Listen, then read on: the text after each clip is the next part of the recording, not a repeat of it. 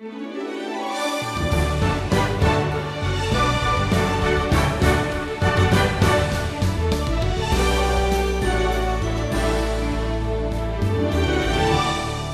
on this wisdom journey through God's Word, Stephen arrives in Ezekiel 36 and 37.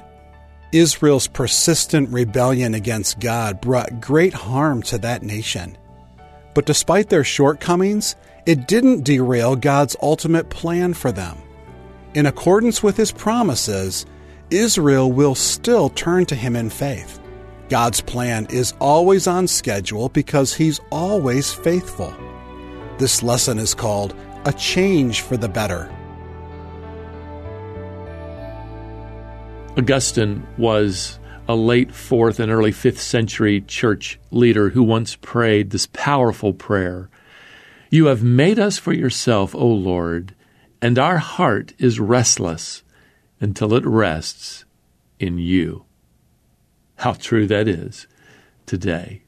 Well, it was true back here in Ezekiel's day. The people of Israel were restless, but they really should never have been restless. They were graciously chosen by God, but the nation never truly rested in God alone by faith. So here we are now in Ezekiel chapters 36 and 37, where we're given a detailed prophecy of Israel's glorious future when all the people of God finally rest in Him. Chapter 36 begins with a restoration of the land, and here Ezekiel is instructed to address God's message to the mountains of Israel, that is, to the entire nation, emphasizing as well God's promise of this land that will belong to them. The Lord says here in verse 5 concerning Judah's enemies, especially Edom, they gave my land to themselves as a possession with wholehearted joy and utter contempt. Well, they had delighted in the destruction of Jerusalem. God promised that they themselves will suffer reproach here in verse 7. In other words, their gloating isn't going to last very long. Well, now, in contrast to the judgment awaiting these nations, the Lord says the mountains of Israel are going to prosper with renewed abundance. Here in verse 8, the people are going to multiply, they're going to inhabit rebuilt cities. Verse 10, Israel is going to be restored to a state far more superior than its former glory. Verse 11, and that's, of course, because in the future kingdom, they are no longer in rebellion against God. Well, now at verse 16, here in chapter 36, the Lord's message turns to the rebirth of the people of Israel.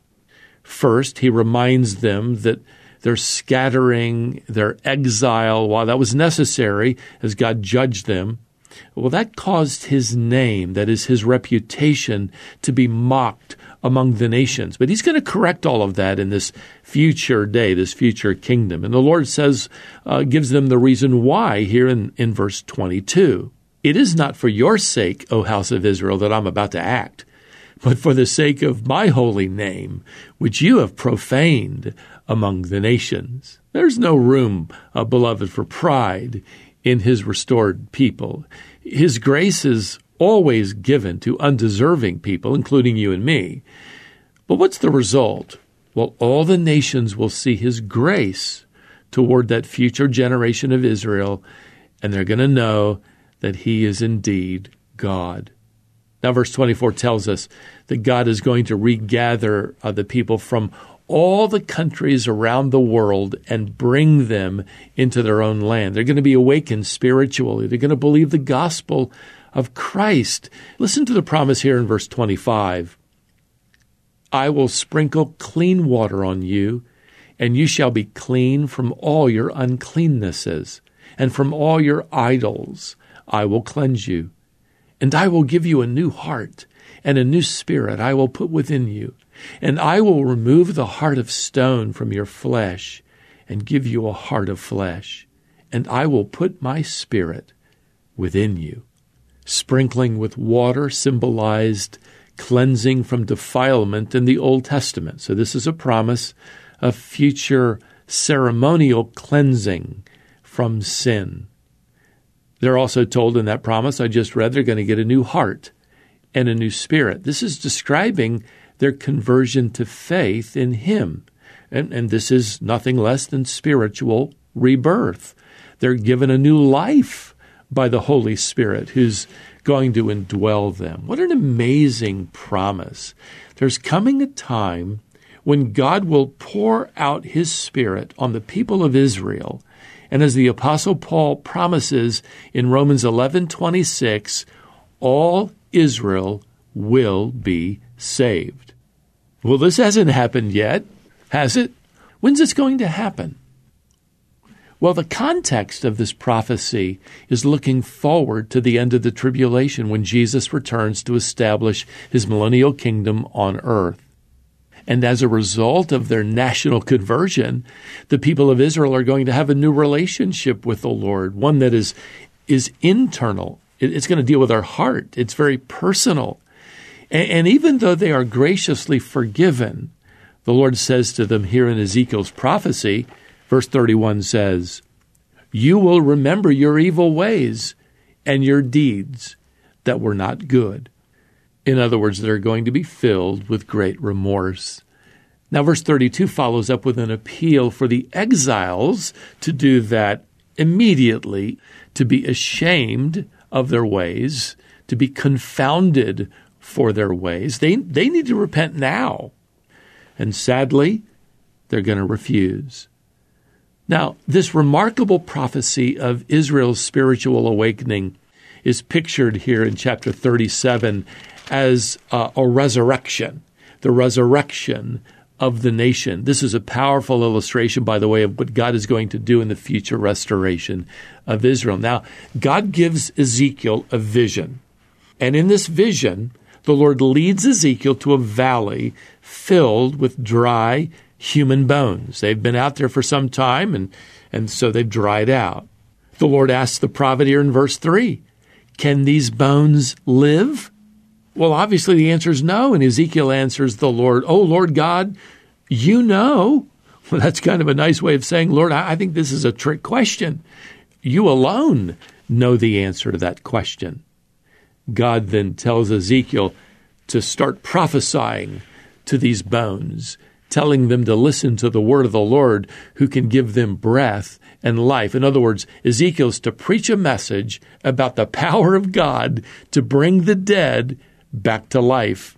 And when Ezekiel begins to preach this message, all of these bones here begin to rattle and shake and then come together. Verse 7 says, bone to its bone, sinews or tendons along with flesh come upon them as these skeletons are reformed and the body's refashioned.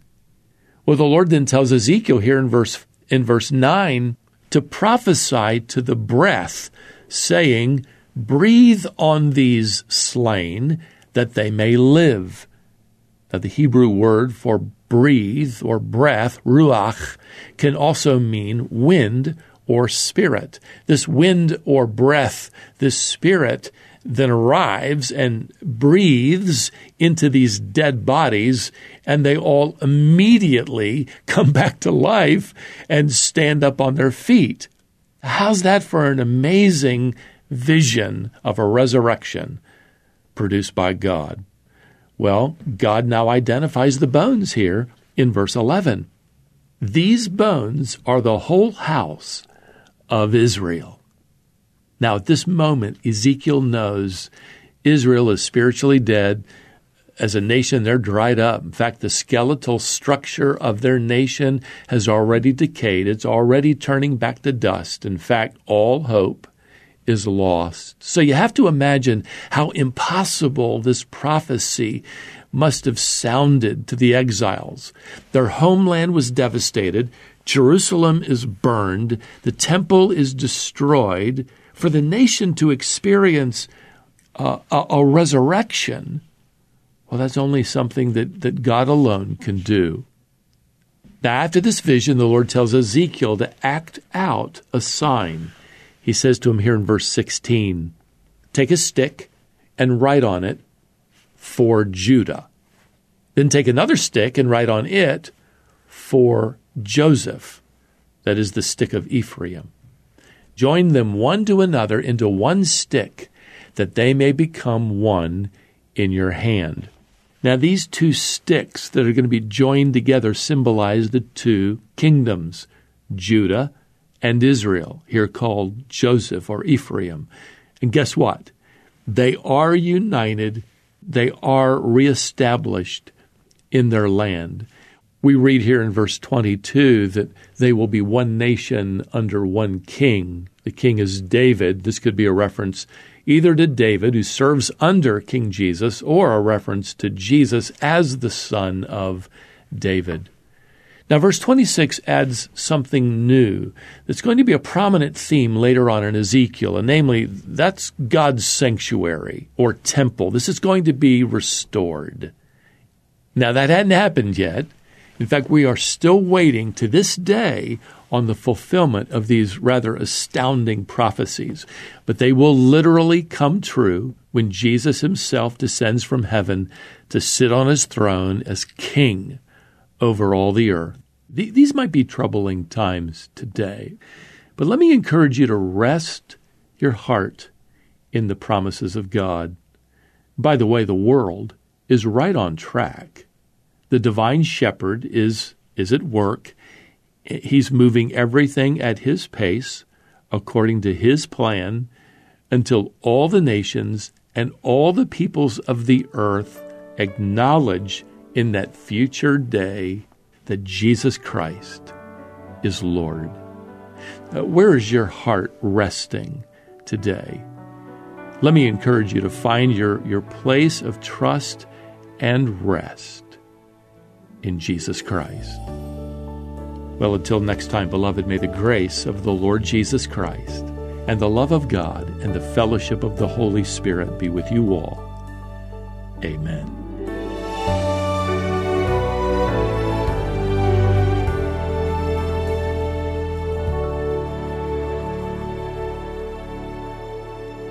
Stephen called this lesson a change for the better.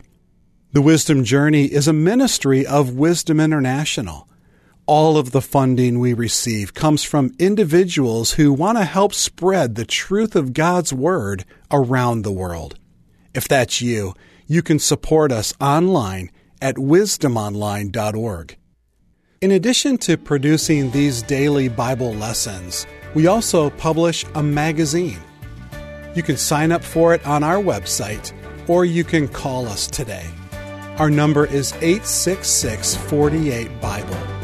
Call today, then join us next time as we continue the Wisdom Journey.